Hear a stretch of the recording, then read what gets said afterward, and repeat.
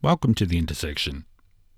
For this episode, we start in the 1950s and the strange story of Lee Gordon, an American who arrived in Sydney in 1953 and within a year had kick-started the Australian concert circuit for international acts, as well as opening the door for a legion of Australian acts.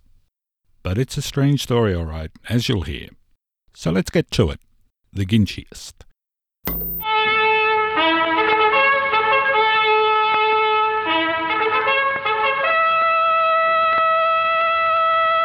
Now comes the news that every radio listener's been hoping to hear.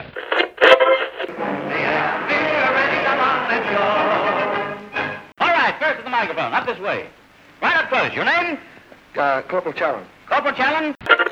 Hello, Argonauts. Good rowing.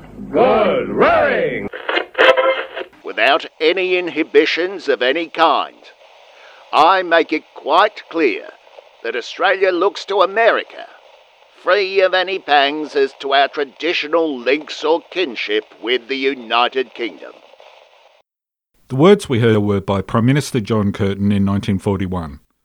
They are often cited by historians as the moment where American influence over Australia began to usurp that of Britain. In truth, it took a lot longer than that.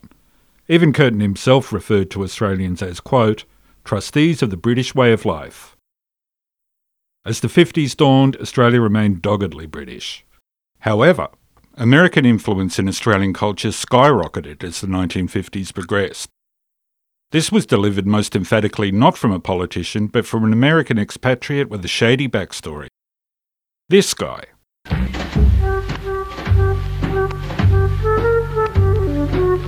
Man, like I just returned from that big fat haul. Didn't dig that nothing show at all.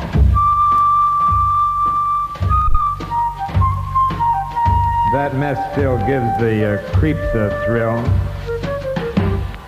but it's a drag to me. Fair Dinkumsville. Get the message? Yeah.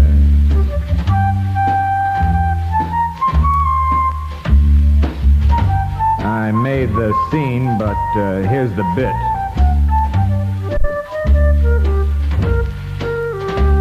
Some broad sang soprano, and I had to split.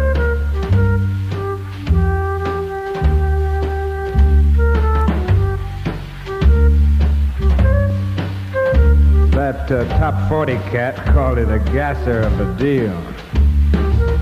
Yeah, like the hasty tasty serves a cuckoo meal. Get the message? Yeah. Lee Gordon, entrepreneur, concert promoter, record label owner, international man of mystery. And as we just heard, a faux beat poet to boot. That song was called Get the Message, released in 1959 on his own label Leiden. The flip side, She's the Ginchiest, once appeared on a compilation album called Antipodean Atrocities, a commemoration of the worst Australian records. It wasn't that bad. We'll play it for you at the end of this episode. Lee Gordon's period as a concert promoter, running his own company Big Show Productions from 1954 to 1963, quite simply put Australia on the map as a touring market for international artists, as well as providing an amazing platform for local artists. It is this fact that makes Gordon such a pivotal figure in dragging white Australian culture from its stodgy Anglophilia into something altogether more exciting. It proved the Australian public were more up for excitement and a certain cosmopolitanism than the lawmakers had ever given them credit for. And it was Gordon's first few tours that finally ended a racist ban on African American musical groups performing in this country.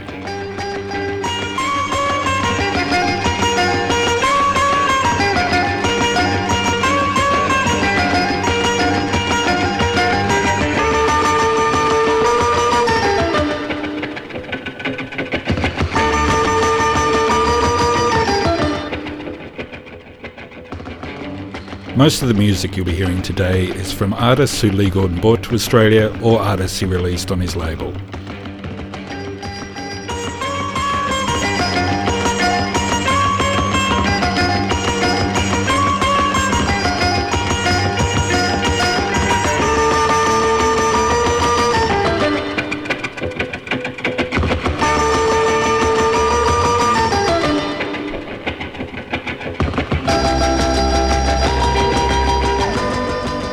To run through all the names Gordon brought to Australia would take up half this episode.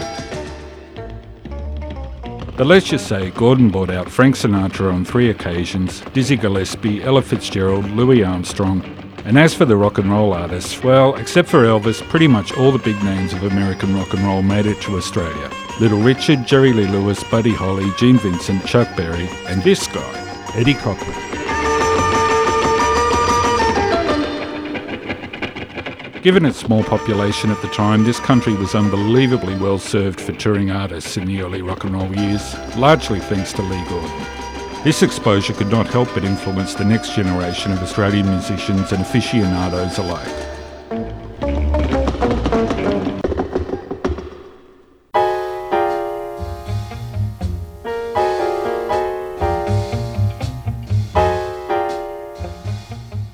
According to an associate, quote, Lee divided people into 2 categories, the swingers and the squares. Needless to say, Gordon was a swinger. He never owned property, had few assets, and liked his finances liquid. He was a prodigious pot smoker at a time when it was still underground in this country, and he had close connections with, quote, scientific types working in the field of psychedelics.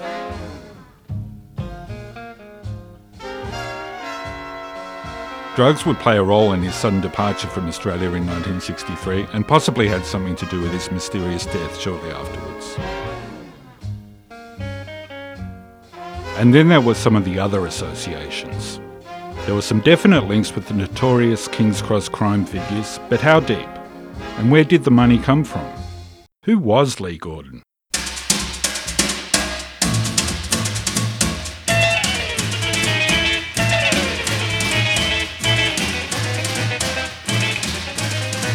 Catman's a-comin', you better look out.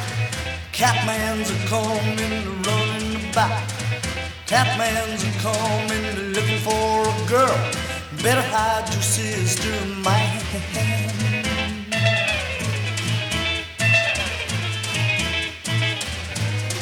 C is for the crazy hairdo that he wears around.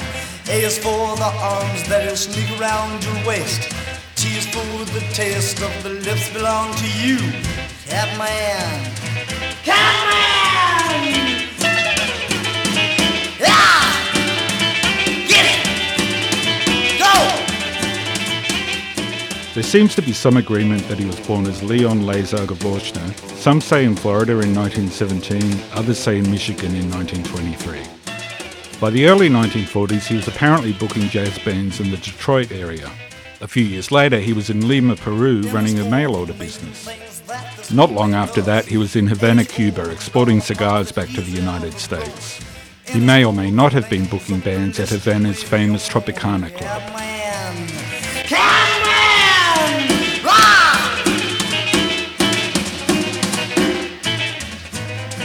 Catman looking for a woman all day long.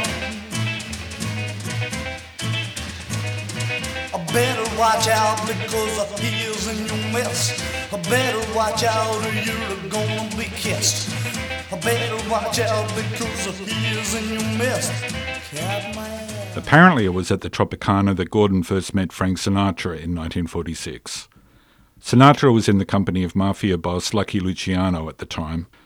As is now known, Sinatra's Havana shows coincided with a meeting of all mob bosses known as the Havana Conference. Sinatra keeps cropping up in the Lee Gordon story. I've got the world on a string, and I'm sitting on a rainbow. I've got the string around my finger. What a world, what a life, I'm in love. I've got a song that I sing, I can make the rain go anytime I move my finger. Lucky me, can't you see I'm in love? Back in the States, one story says that Gordon got rich quickly running retail stores, selling TV sets and electrical goods, and then blew it just as quickly, bankrolling some Broadway shows. By 1953, he was trying his luck in Toronto when he fatefully met an Australian in, where else, a used car lot. The Australian spruiked his home country, telling Lee that there was a yearning for American entertainment and in fact all things American. Gordon was all ears, and by September 1953 he was in Sydney. He travelled alone but had already been married 5 times to 3 different women. Gordon started off in Sydney back in the electrical goods racket, utilising novel American techniques such as telephone marketing to great success. But Gordon had kept up his American showbiz connections, and it seems that bringing American talent to the Australian concert circuit, or rather to create an Australian concert circuit, was always his plan. His accountant, Alan Heffernan, says that by mid-1954, Gordon announced unexpectedly that they were now in the international concert business, and that he, Heffernan, a suburban accountant with no entertainment business experience, was to get to work on it. Not only that, the tour was booked for the following month. Buddy Rich, Artie Shaw and Ella Fitzgerald, not playing the usual theatres but in oversized boxing stadiums such as the Sydney Stadium and the West Melbourne Stadium. Unbelievably, given the lack of local experience and the unprecedented choice of venues, Gordon's chutzpah paid off. Fitzgerald, for one, was hugely popular, and whilst the tour only just broke even financially, things were off and running. Operating under the name Big Show Proprietary Limited, Gordon at first shared office space with colourful entrepreneur Jack Rooklin in King's Cross. The boxing stadiums were run by a group led by colourful Melbourne identity John Wren. In a previous episode of The Intersection, we spoke about the 1954 Ella Fitzgerald Tour and also the third Big Show Tour, headlined by Louis Armstrong and the All-Stars. These were the first tours of Australia by African American bands since the ill-fated Sonny Clay Plantation Orchestra tour of 1928.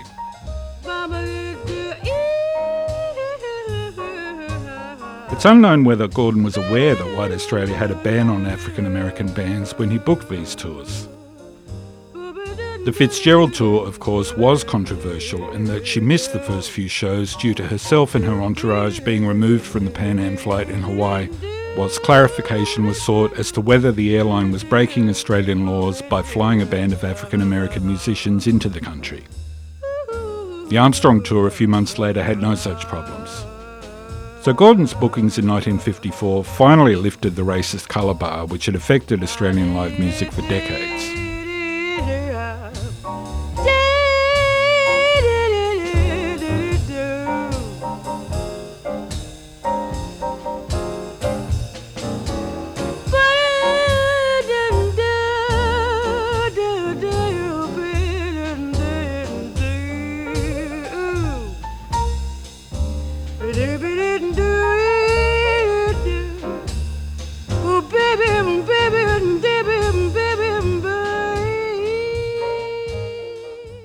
The first 9 months of the big shows, from July 1954 to early 55, are quite amazing to look at.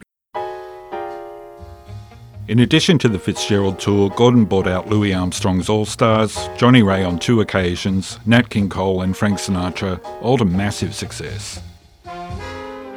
The organisation raked in over £1 million in those 9 months, about $20 million today. They also paid out big. Sinatra was paid over US $100,000 for his tour in January 1955, featuring 14 shows in Sydney and Melbourne. It was bigger money than he was getting in Las Vegas at the time. This fact was not lost on American entertainment managers who now began spruiking their rosters to the Lee Gordon organisation. Suspiciously, John Wren's West Melbourne Stadium burnt down the night before Sinatra's last Melbourne concert. Today's Melbourne Festival Hall was quickly rebuilt on the same spot.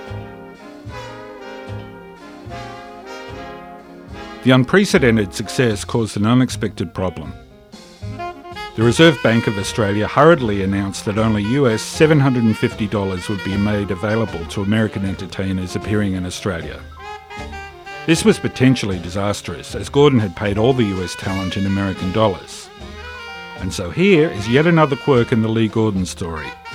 A little-known associate entered the picture and transferred Australian currency to a similarly unknown American associate. This American associate would then pay the equivalent American dollar amount into Gordon's US account. and so the talent could be paid in US dollars. The Reserve Bank and the Taxation Office remained suspicious.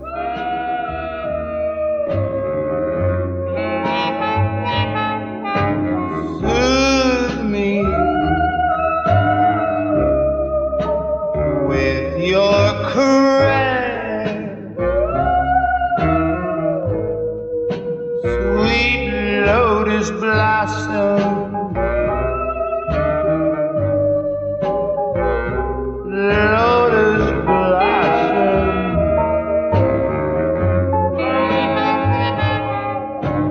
help me in my distress, sweet lotus blossom, please do.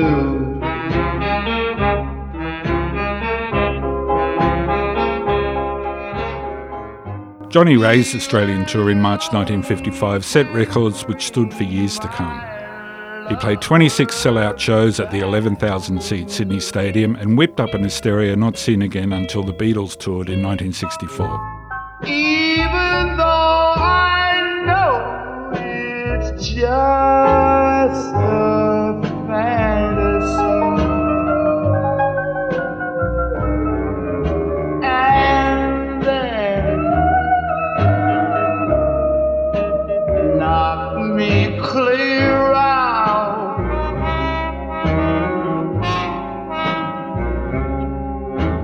sweet lotus blossom,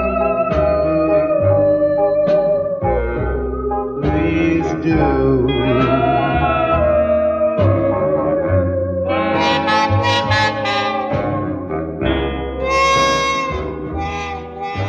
Johnny Ray was a gay man at a time when it was absolutely illegal. Heffernan, Gordon's accountant, wrote of a situation in Melbourne where an undercover cop tried to entrap him. And we have it on very good authority that Ray endured an extortion attempt in Sydney, one in which Gordon had to call on a notorious Sydney criminal boss, one with strong connections in the police force, to shut it down. At a price, of course. You alone can bring my lover back to me.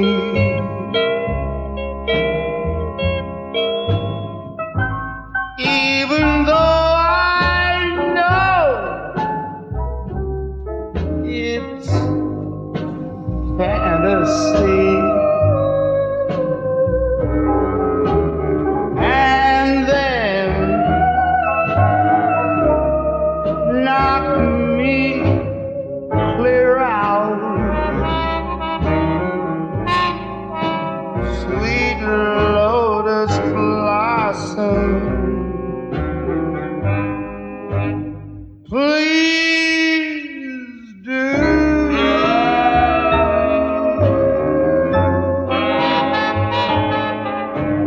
Lord, sweet, sweet blossom, knock me out, way far out, sweet blossom.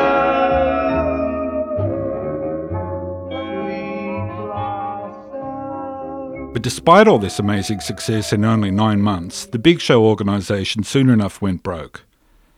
Trying to diversify to a more adult market, 1955 tours by Bob Hope and Abbott and Costello flopped, completely unsuitable for the large venues they were booked into. The first visit by an American roller derby entourage was an even bigger stiff. There were a couple of lean years before the rock and roll bands arrived. The first of these was in January 1957 with Bill Haley and the Comets, Big Joe Turner and Laverne Baker, and it was a massive success. Girls, his name is Tiny Tim, and if you go out with him, you will soon discover Tiny Tim is a lover from his heart, and he'll always try to do his part. Tiny Tim is a lover.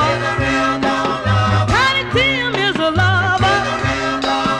You will be surprised that a man his size sure knows how to hypnotize. hypnotizer. Tiny Tim is a lover. Tiny Tim is a lover. You will be surprised that a man his size sure knows how to hypnotize. The mysterious Lee Gordon cropped up all over the place.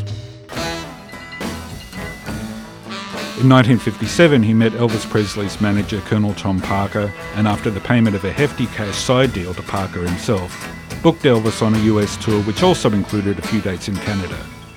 These are famous because they were the only times Presley would ever perform outside the USA.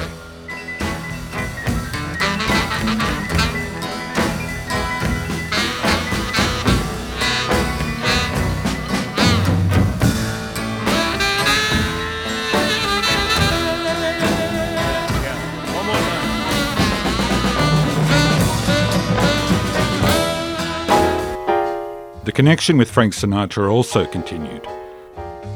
A second Australian tour ended before it began when Frank threw a tantrum at Honolulu Airport and returned to Los Angeles.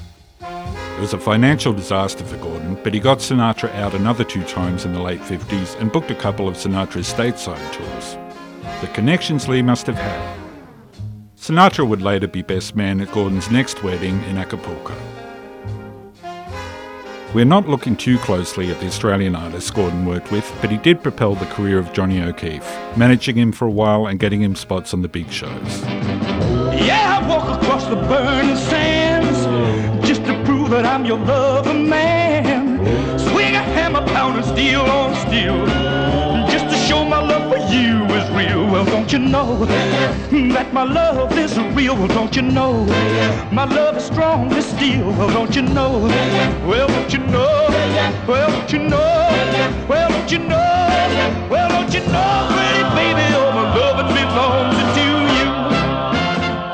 you. O'Keefe was on the second all rock and roll tour in 1957 with a truly astounding lineup. Little Richard, Eddie Cochran, Gene Vincent and Alice Leslie, who was marketed at the time as the female Elvis. None of these pioneering artists had toured outside of North America at this stage.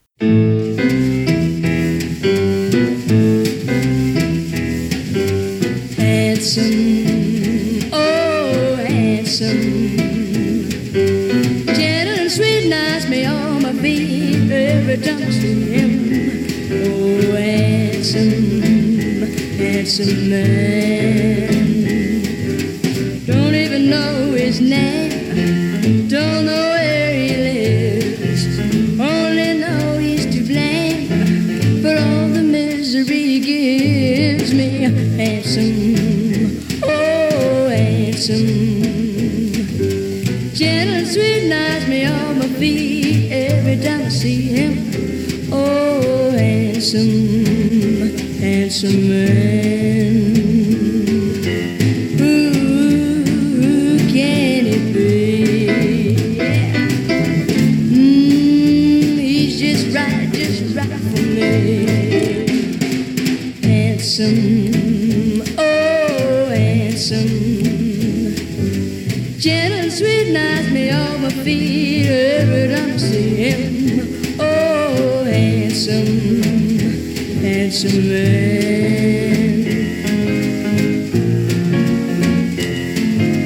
Handsome, handsome man, handsome man. As we have said, there are a lot of gaps in the Lee Gordon story and some things which don't seem to add up. None more so than in 1958 when he outright disappeared for 6 months, leaving other members of his organisation to run his various enterprises. All, apparently, had absolutely no idea where he was. Eventually he was located in a psychiatric institution in Hawaii. It would not be the last time he was institutionalised. Mental illness can now be added to this strange tale. A stranger lying on a barroom floor had drank so much he could drink no more. And so he fell asleep with a troubled brain to dream that he rode on a downbound train. The engine was blood, was sweaty and damp, and brilliantly lit with a brimstone lamp. And if for fuel was shoveling bones, while the furnace rang with 1,000 growls. The parlor was filled with lager beer. The devil himself was the engineer. The passengers were most a motley crew. Some were foreigners and others he knew. Rich men in broadcloth, beggars in rags, handsome young ladies and wicked old hags.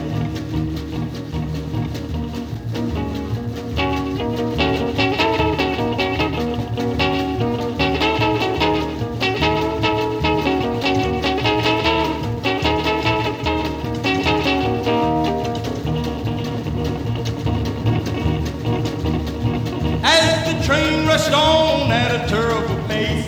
Sulfuric fumes scorched their hands and face. Wider and wider the country grew. Faster and faster the engine flew. Louder and louder the thunder crashed. Brighter and brighter the lightning flashed. Hotter and hotter the air became, till their clothes were burned with each quivering flame. Then out of the distance there came a yell.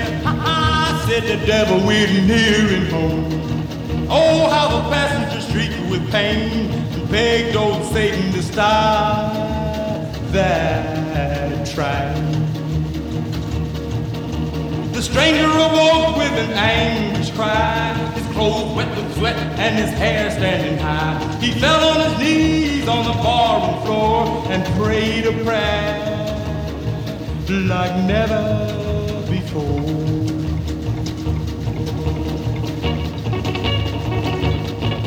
And the prayers and vows were not in vain, for he never rode that downbound train. In 1960, Gordon founded the first annual Australian International Jazz Festival, featuring Dizzy Gillespie, Sarah Vaughan, Dakota Staton and Coleman Hawkins, among others.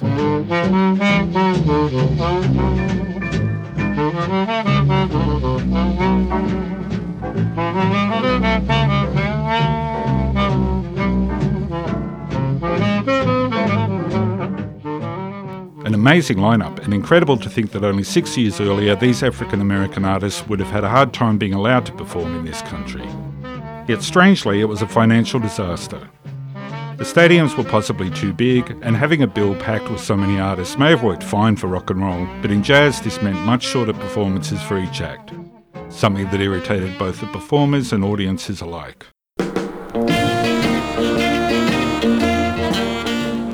With finances once again in critical condition, the notorious Abe Saffron officially bought into the Gordon organisation. With Saffron bankrolling, new ventures were tried, such as Sydney's first drive-in hamburger joint, plus a, quote, high-class strip club. Both ventures were short-lived. Gordon, with Saffron's backing, also started Sydney's first drag show, which they later sold and it became the long-running Les Girls.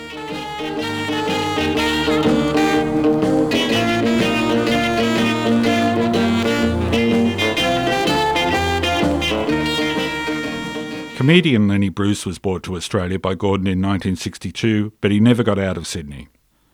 Lenny Bruce was already in poor shape, tormented by the constant arrests for obscenity in the US, not to mention his heroin addiction. Unable to score in Sydney, he was bombed on painkillers the whole time. True to form, opening night ended abruptly when he told a heckler to go fuck themselves. The tabloids splashed the horror all over their front pages. The rest of the engagements were canned, although he did play a sparsely attended show at the Rose Bay Winter Garden in Sydney's east. Incredibly, a recording of this show surfaced a few years ago. I want to tell you so many things, but I sure don't want to get arrested.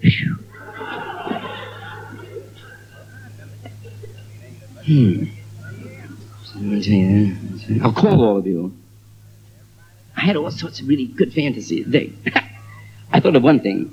Let's say that, I'll change the four-letter word to, kill. That's the word, kill you. But we know what it is. So I think what I was going to do, I was going to get a dummy and have an indestructible tape recorder sewn inside him. And the curtain would open up, and you'd hear, kill you. Get him, shut up, man, he's taking an axe. And I can't stop it. The last year of Lee Gordon's life is, unsurprisingly, sketchy. There are stories of drug use, mental illness and bankruptcy. What is known is that in July 1963 he was arrested for passing a forged prescription for pethidine, an opioid painkiller. When his court date came around, he was noticeably absent. Lee, his wife Arlene, and their young daughter had fled the country. He ended up in London, apparently looking to branch into concert promotion in Britain. It was not to be. After disappearing for a couple of days, he was found dead in a London hotel room in November 1963. It was not the hotel he and his family were actually staying at. Police apparently considered the death mysterious, yet he was hurriedly ruled to have died of cardiac arrest. No further investigation occurred.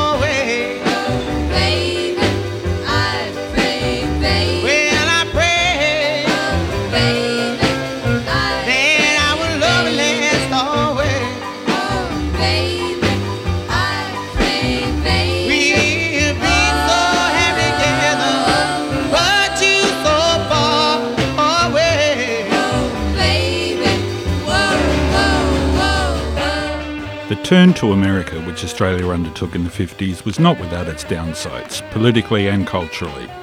And it was certainly not a revolutionary change. America was still an English-speaking nation run by white men. In the words of the historian David McLean, Australia viewed the US as, quote, neither completely alien nor completely familiar.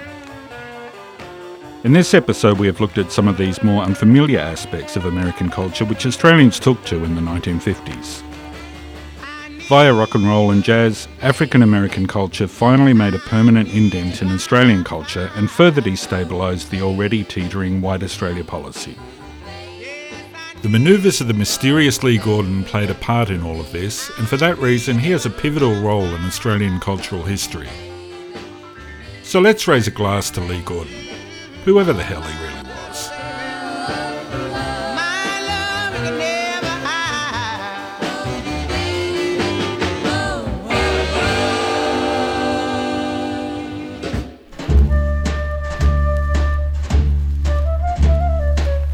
Like man, I may be beat, but I still can swing. Yearsville, man, don't mean a thing.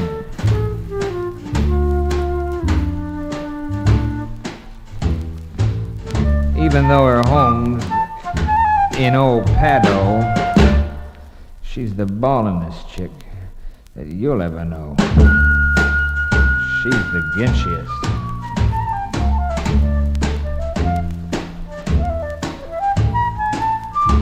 Like Mother Life can't pass me by.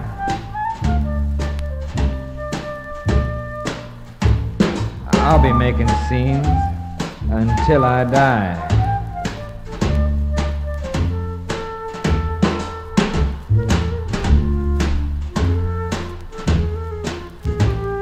I dig the cool, fat feel of romance, 'cause she wears a skirt and I wear pants. She's the Ginchiest. Thank you for listening to The Intersection. My name is Michael Fisher, production by Rob Marchenberg. You'll find a playlist of all the music in this episode in the show notes. We'd like to give special thanks to Eastside Radio, 89.7 FM. You can contact us via email at theintersection@eastsidefm.org. And don't forget to follow The Intersection on social media. You can follow us on Facebook, Twitter or Instagram. Just search _Eastside FM. That's _Eastside FM. The Intersection was recorded on Gadigal land. Sovereignty never ceded.